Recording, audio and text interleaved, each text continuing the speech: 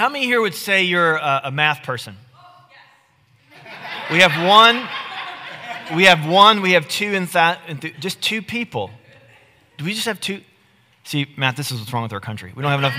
We don't have enough math people. I'm a math person. I'm a numbers person. So much so, I mean, my staff knows this.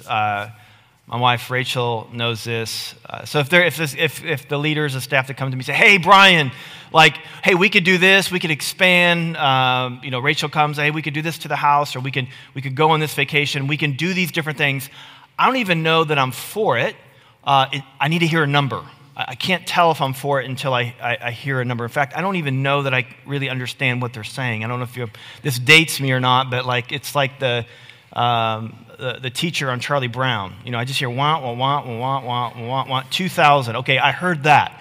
$2,000. I'm with you. I understand that. I bring that up because today's a little bit about math. It's about multiplication. I want to talk to you about multiplication. I want to talk to you about the fact that God is a multiplier. Satan is a divider. God is a multiplier. When it comes to your resources, in fact, Matt, in his very, very long version of the announcements, he mentioned that at least 3 or 4 times. So I was even wondering if I even needed to say it, but I'll go ahead and do it anyway. That God is a multiplier, that he, especially when it comes to what he has for you in this world, I believe that God has made every single one of you on purpose, for a purpose, a purpose beyond your wildest imaginations. This life that we have in God is so much bigger. In fact, as we're sitting here and you're sitting here, you're just thinking about, okay, what do I have to do to get to God? What do I have to do to get to God? I want to encounter him. I want to experience him. My brothers and sisters, what he has done to come to seek you out, what he did leaving heaven to come to earth. The Bible says that he stands at the door and he knocks. You're not knocking on his door. He's knocking on your door. He wants to invite you. He wants to open up a world to you. And one of this big world that he wants to open up to you, he wants you to know that he is a multiplier. In 2 Corinthians 9:10, this is not our text for today, but he says, "He who supplies seed to the sower and bread for the food, will supply," and what's that word say? Multiply your seed for sowing and increase the harvest of your righteousness. I won't make you raise your hand, but I'm guessing that you wouldn't mind God multiplying what you have to increase your joy and to benefit other people. Most of what the Bible talks about when it speaks about money and giving, I know you guys just went through a really long series about God and wealth and possessions. Most of what the Bible has to say about what we give has to do with the benefit to you. In fact, Jesus talked about money more than anyone else, but he never asked for money once. Well, there was that one time where he asked for a coin to do a sermon illustration, but presumably he gave that back. We don't really know for sure. So if you want to be picky, okay, maybe he asked for it once. But even in the Old Testament, most of what they gave, they burned. Like it didn't go to help Chicago youth. It didn't go to these things. So, imagine showed up at the members meeting. Hey, what? Show me the annual report. What happened to the money? Well, we burned it. And because it had more to do with the benefit to you as someone who's letting go and not the one who's receiving. But there is a benefit. There is a benefit. There is a great, great benefit. And here's my tagline for today. What we keep is all we have, but what we give, God multiplies. And I'm going to speak about talent, treasure, and our time. And my passage is in Luke 9. If you have a Bible, you can turn there. I'm reading out of the English Standard Version. If you don't have a Bible, it's in the Sky Bible. And I'll read this, and you can follow along with me. In Luke 9, it says, "Now the day began to wear away, and the 12, that is, he had 12 disciples, he came and said to him, 'Send the crowd away to go in the surrounding villages and countryside to find lodging and get provisions, for we are here in a desolate place.' But he said to him," this is Jesus, "you give them something to eat." The emphasis there, by the way, is on you. You give them something to eat. They said, we have no more than 5 loaves and 2 fish, unless we are to go to buy food for all these people. For there were about 5,000 men. Now, just understand a little bit about the Bible. If you've not heard this before, when the Bible says 5,000 men, they counted in families. And so there was easily 20,000, maybe 30,000 people that we're talking about here. So don't just see 5,000, see 20, 30,000. And he said to his disciples, have them sit down in groups of about 50 each. And they did so, and he had them all sit down. And taking the 5 loaves and 2 fish, he looked up into heaven, and he said a blessing over them.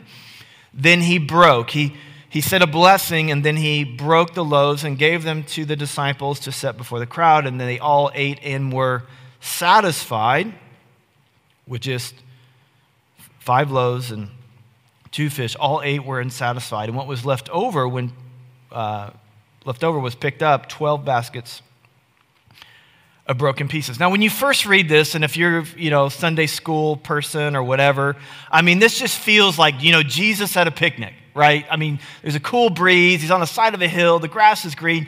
You can almost see the red and white checkered blanket and the woven little basket. And that's what we think. It's like, oh, what an amazing little sweet time with Jesus. And he feeds the multitudes. And what a nice little story. But that's not what's going on behind the scenes. Jesus had an agenda, and he had 3 years to do it.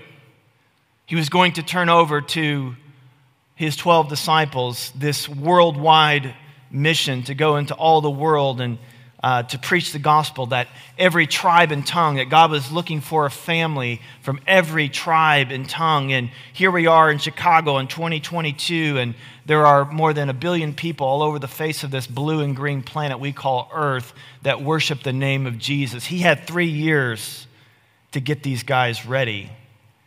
He was starting a revolution. And what he was doing here was not picnic with Jesus. He was training his revolutionaries.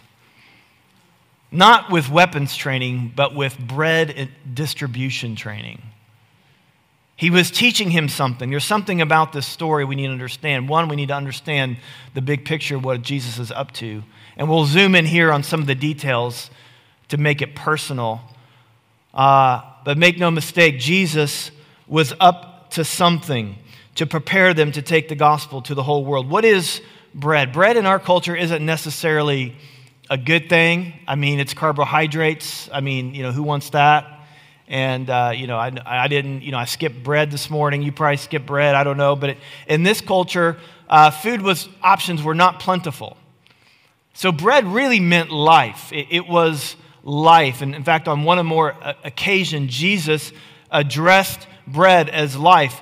He said in Matthew 4 that man cannot live by bread alone, but by every word that comes out of the mouth of God, referring to himself as being the bread of life. In fact, in John 6, this story, by the way, the feeding of the 5,000, is in all 4 Gospels, Matthew, Mark, Luke, John. They're called the Synoptic Gospels because they're similar, but they all tell it a bit differently. We're reading the occasion recorded by Dr. Luke, but there's another one, John's Gospel. In John 6, we get a much fuller picture of the story. In the first half, he feeds the 5,000. In the second half, Jesus gets into what really revealing who he was, and he says things like, unless you eat my flesh and drink my blood, you have no part of me. Some crazy stuff. They all leave him. But what he said in that passage, he says, I am the bread of life. And then he said to them, hey, you're all here because I just fed you a bunch of food. And what came to their memory was when God miraculously fed their forefathers in the desert. Manna fell from the sky miraculously. And they're like putting 2 and 2 together and say, hey, this guy can do stuff for us. Let's make him king. And so he says to them, hey, your forefathers, they ate that bread and they died. The bread I give you will lead to eternal life. He's saying there's a hunger that bread is not going, that normal bread will not fill. It goes deeper than physical hunger. It's a hunger, if not addressed by me, you will starve eternally. The atheist writer Jean-Paul Sartre wrote this, that God doesn't exist, I cannot deny, that my whole being cries out for God, I cannot forget. He says, I don't believe in God, but I'm hungry for God. I don't believe in God, but there's hunger for God. I'm hungry for only what God can give. And Jesus is saying the hunger that Sartre says there is no cure for. I am the cure. I am the bread of life. So with that in mind, how does this bread of life get to the entire world? And this is what Jesus is teaching them. This is how it works. And here's the point. He says, this bread, here's what he's going to say. This bread gets distributed through unqualified people with inadequate resources. This is going to happen through unqualified people with inadequate resources enter the church of Jesus Christ, you and me. Trinity. That's how it happens.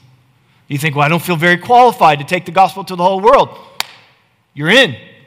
I don't know that we have enough resources to do this big global mission, much less Chicago, much less Rogers Park or wherever we're at right now. Where are we at? Edgewater. It would have been a lot smoother and more tweetable if I had gotten that right, But this is how it happens. And I think you need to imagine the story because they are already exhausted. They go into this scene exhausted, the disciples. And I don't know where you're at today in your life, and you think about your jobs and everything going on, and you're like, man, I'm already tired. I haven't even started work this week, and I'm already tired. I just feel exhausted, and this just sounds crazy. Feeding 5,000, feeding 20, 30,000 people. This seems crazy. They're already tired. And Jesus, he goes at it again. He starts preaching. 11 o'clock goes by, 12 o'clock goes by, 1 o'clock goes by, 2 o'clock goes by. I mean, it's fall, so they already missed the first game. 3 o'clock goes by, 4 o'clock goes by, 5 o'clock, 6 o'clock. And the disciples are like, what? I mean, this like worse than that. I mean, just like kept going and going and going. And the disciples are like, man, this is, Peter or someone's like, man, if I haven't eaten, like if I don't get something to eat, I'm going to die. I'm going to starve. We need to get something to eat. But he won't stop. He just keeps going and going and going. And man, the people, they must be hungry too. And someone must have said, hey, that's it. And Peter's like, what do you mean, what's it?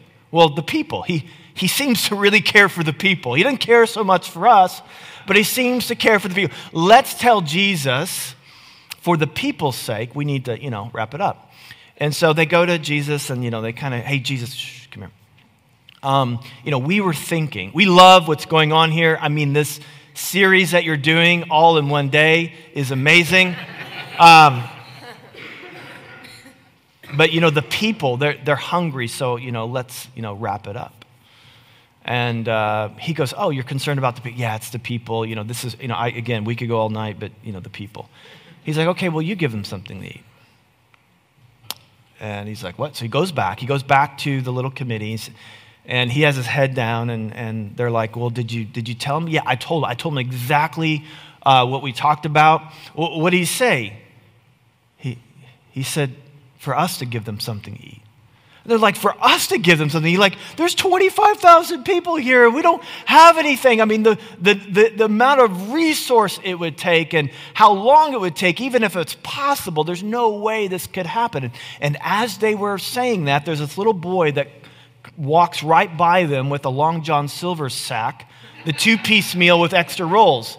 And they take it from him, and there's two fish, 5 rolls, and they're like, is this all we have? And the guy's like, that's what we tell him. We tell him this is all that we have. And he'll obviously see all that we have is 2 fish and 5 loaves, and he'll send everyone home, and case closed, we're done. So they go to Jesus. They should say, hey, look, hey, Jesus, man, we did exactly what you said to do. We went and we tried to find as much as we possibly could. But, all we could find was, 2 fish and 5 loaves. And Jesus is like, that's all you could get. 2 fish and 5, that's all of it, right? He said, yeah. He said, okay, have them get in groups of 50. He See, Jesus is the math person too. So you have them getting groups of 50, and they're just like, what are you talking about? And so they get them in groups of 50. He takes stuff, they give Jesus the food. He blesses it, and then he breaks it, and they hand it out, and then they just start to hand it out. I mean, probably like, hey, don't take too much. Like, just take a little bit here. And as they begin to hand it out, what they discover is that they were able to feed the entire multitude, and there were 12 baskets left over. Each disciple, they get a doggy bag, I guess. I don't know. And the amazing thing in this that we can't miss is that this food did not multiply in Jesus' hands. It multiplied in the disciples' hands as they began to hand it out. You see, you and I might even buy into this story and like, yeah, God can do whatever he wants. We're believing God for millions of dollars to reach the greater Chicagoland. And when God puts $1 million in our bank or millions of dollars in our bank account, then we'll do it. That is not how it multiplied. It did not multiply when Jesus prayed over it and handed it back. It multiplied as the disciples gave it away. And this is what Jesus is up to. Jesus wants to communicate that what I am asking you to do is impossible, and the work I've asked you to do requires a miracle. This is when his power kicks in. His power kicks in when we know it, our friend is never, ever going to believe. My neighbor is never going to believe in Jesus. But you share it anyway. And that's when his power kicks in. When someone is sick and you just know there's no way they're going to be healed, but you pray anyway, that's when his power kicks in. When there's a multitude to feed and you don't have enough to feed, but you give it anyway, that's when his power kicks in. A commentator,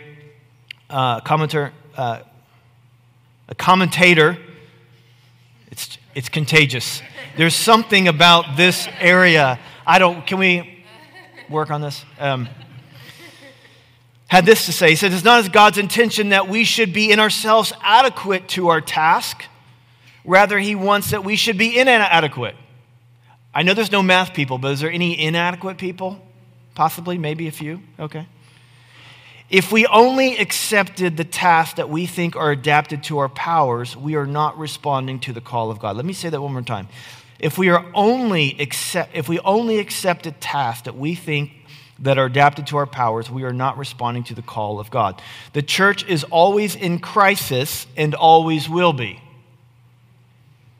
Difficulties, problems, lack of money and people, a menacing outlook, endless misunderstandings and misrepresentations. Just a little encouragement. We are not only supposed to go forward despite these things, they are precisely the condition requisite for doing of them. All the problems, all the difficulties, all the lack, not enough people, not enough money, not enough facilities, not enough gifting. And not only that, there's so many misunderstandings, there's conflict, there's relational tension. It's not only that you and I are supposed to take this gospel to the ends of the world in spite of that. Those are the conditions requisite for the doing them. Only the inadequate are adequate. And it's when we go out in faith, knowing that it's impossible for this to happen, that's when his power kicks in. Well, how is this impossible made possible? Well, Luke 9, the chapter we're in, verse 16, points us in the right direction. It says, taking the 5 loaves and 2 fish and looking up to heaven, it literally says in the Greek, he blessed and broke. Those 2 verbs, blessed and broke. Blessed and broke. Fast forward to Mark 14:22, when Jesus gathered his disciples together and he was having this last Passover meal with them. The 2 verbs show up again as he is having this meal. It says he blessed and he broke. On the cross, the next night, on the cross, he looked at the crowd. He says, Father, forgive them, for they know not what they do. He blessed them and then he died. He broke. He blessed, and then he broke. When you finally realize that by grace, not your performance, not your pursuit of God, but his pursuit of you, that by his grace, that on the cross, he blessed and he broke for you. When you see that dynamic, that is the thing, first of all, that fills that eternal hunger that we all have. And we see Jesus as our substitute by his grace. That is what illuminates this new reality. And he is not just our substitute, but he's our example, which means that we take that dynamic, we seek to take that dynamic to the very center of our life. God blessing and breaking on our behalf. Because that's not the culture we live in. The culture we live in is me first power. You break for me. Jesus lived, I break for you. Let me show an example, okay? Thank you, Simon, for handing this bread. They risked their lives going across Sheridan to go to Whole Foods. Did I get you? Broadway. I'm a slow learner. So if you take this bread, if this bread stays whole, I can't eat it. If this bread stays whole, I go to pieces. In order for me to stay whole, this bread has to go to pieces. In other words, it's me or the bread, right? And Jesus says, what he's saying, he says, I am the bread of life. My life broken for you. If he were to stay whole, and he had every right to, if he were to stay whole, you and I would be still in our sin. But he came to this earth and he bled and died. He blessed and he broke for you and I. He was broken so that you could be made whole. And when we live this way, we receive this by faith, and we live this way, blessing others, breaking for others, that is when the miracle kicks in. Is when we understand this dynamic and we begin to live this way with our life, with our time. I'm allowing my time to be broken. I'm allowing my calendar to be broken. I'm allowing my bank account to be broken so that other people can be blessed. This is how the bread of life gets to Chicago. This is how the bread of life gets to the whole world. And I just want to say, man, for how many ever years that this church has been existent, you guys have not only sought to bless the local needs with each other and around, but you're a part of our family of churches, Confluence. The leaders here have committed to giving 10% in high times and low times and everything in between to see churches planted and strengthened all over the United States and Canada, Mexico, and really the world. And there's so many people who thank God because, in part, of you, because of what you have done and what you've decided to do and how you have lived. There are churches like in San Francisco and Kansas City that have been planted recently because of you, in part. Globally, in Nepal, some of you have met this guy, Madan. I think we have a picture of him. He's planted more than 40 churches in the lowlands in Nepal. And in Turkey, this guy, Ali, he's actually taller than me. But he did this to make me feel better, but I think it makes me look worse that he did that. Don't you think? He's a really funny guy. He's a young guy. He's probably about 25, and he's leading, 8 different churches in a place where there's hardly any expression of Christianity in Turkey. And because of your generosity, because of you guys have lived this way. Churches in Burma, India, Oman, and the Arabian Peninsula, Daniel and Natalie. I don't know why I don't know if he's like checking fantasy football or what, but they're like, he decided to give me that picture. But they actually did a gap year program with us several years ago, him and his wife, Natalie, and they fell in love with each other and they fell in love with the Arabian Peninsula, and they're out there doing it. And that's a lot because of you guys. And I could go on and on and on, how we helped our Ukrainian brothers and sisters relocate and plant churches, our Armenian brothers and sisters during their conflict in Kenya because of the war, and I could just go on and on and on. But this is what happens when you and I live lives broken. We allow our lives to be broken so others can be made whole. But I want to end this time. I want to focus in on this little boy, and then we'll close. So I'm bringing this to a close. So this little boy who gave up, he's the one who had. The disciples are the one who distributed, but the little boy is the one who gave up his food. And the loaves we know were barley loaves, which was the bread of the poor. So this wasn't some rich kid that can just run home and get some more food. And we call it a lunch, but in reality, it might have been food for a couple of days or a week or more. Who knows how long he was supposed to ration this food out. This is some poor kid who gives up all that he had to feed this multitude. Come on, Jesus, why don't you find some rich guy and get money from him? Why this poor little boy? Why this little boy? Well, this little boy is you and me. What do you think's going through this little boy's mind? Fear, maybe? Like, what am I going to eat? Maybe he's a numbers guy like me, a little rational. This 5 loaves and 2 fish are not going to feed 30,000 people. But you know who it is going to feed? Me. I would love to help the multitudes.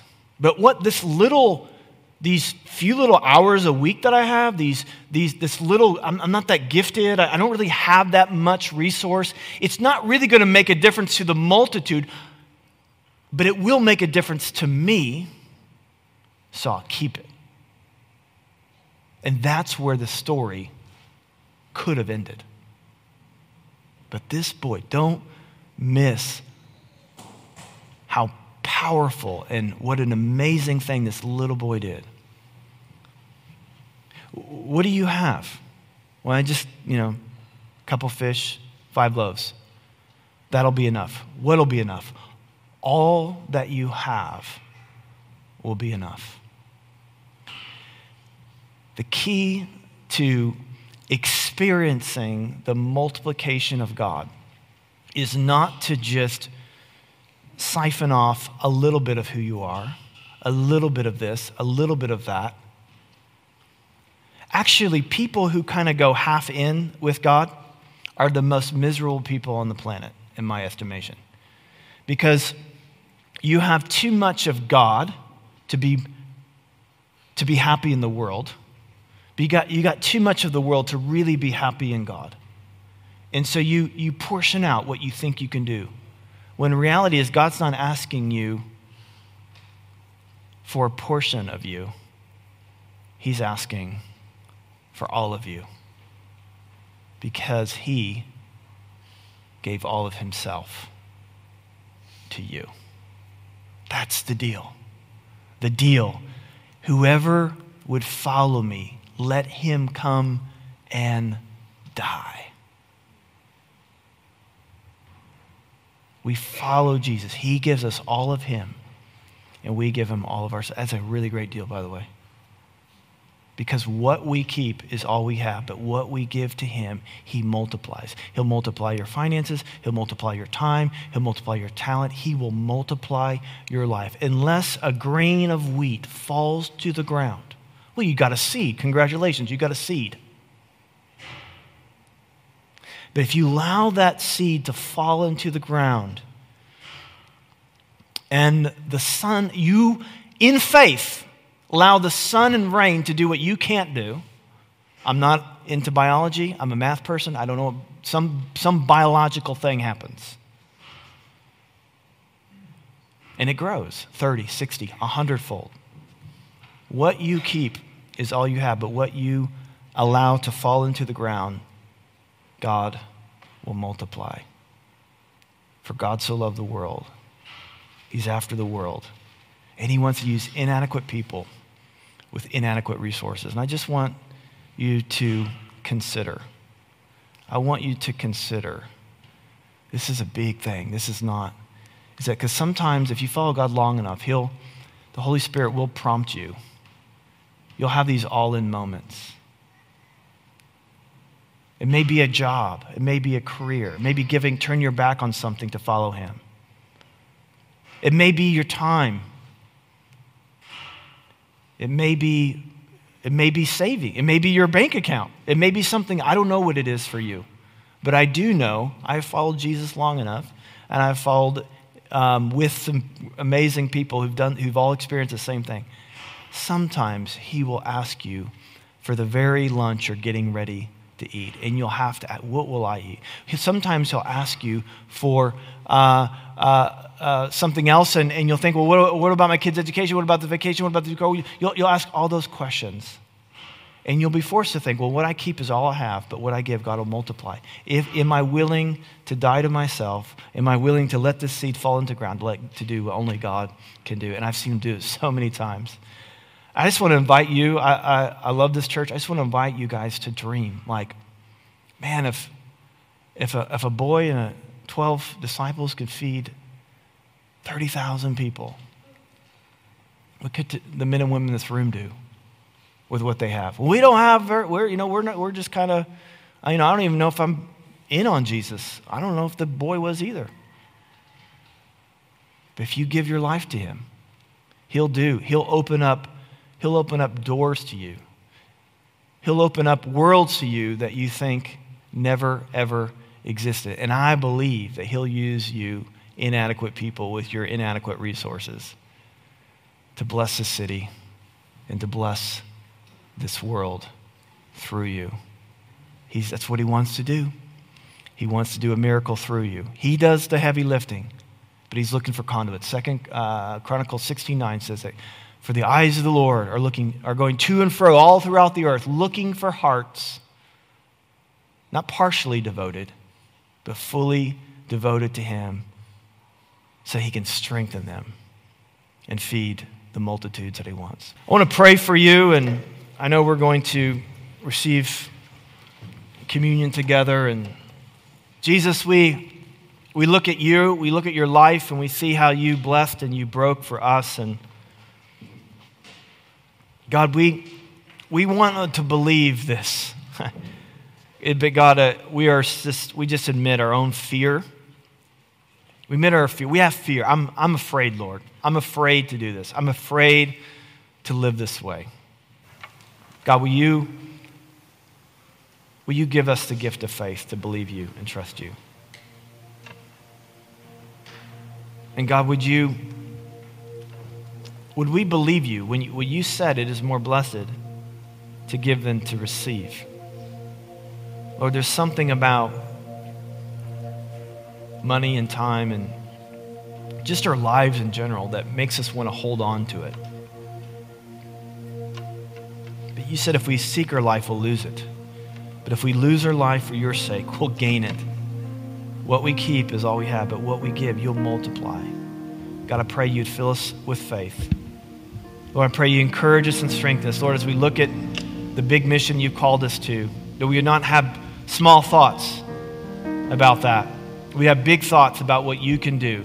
Not what we can do, but what you can do through us. May we be those that give up our loaves and our fishes so that you could feed multitudes.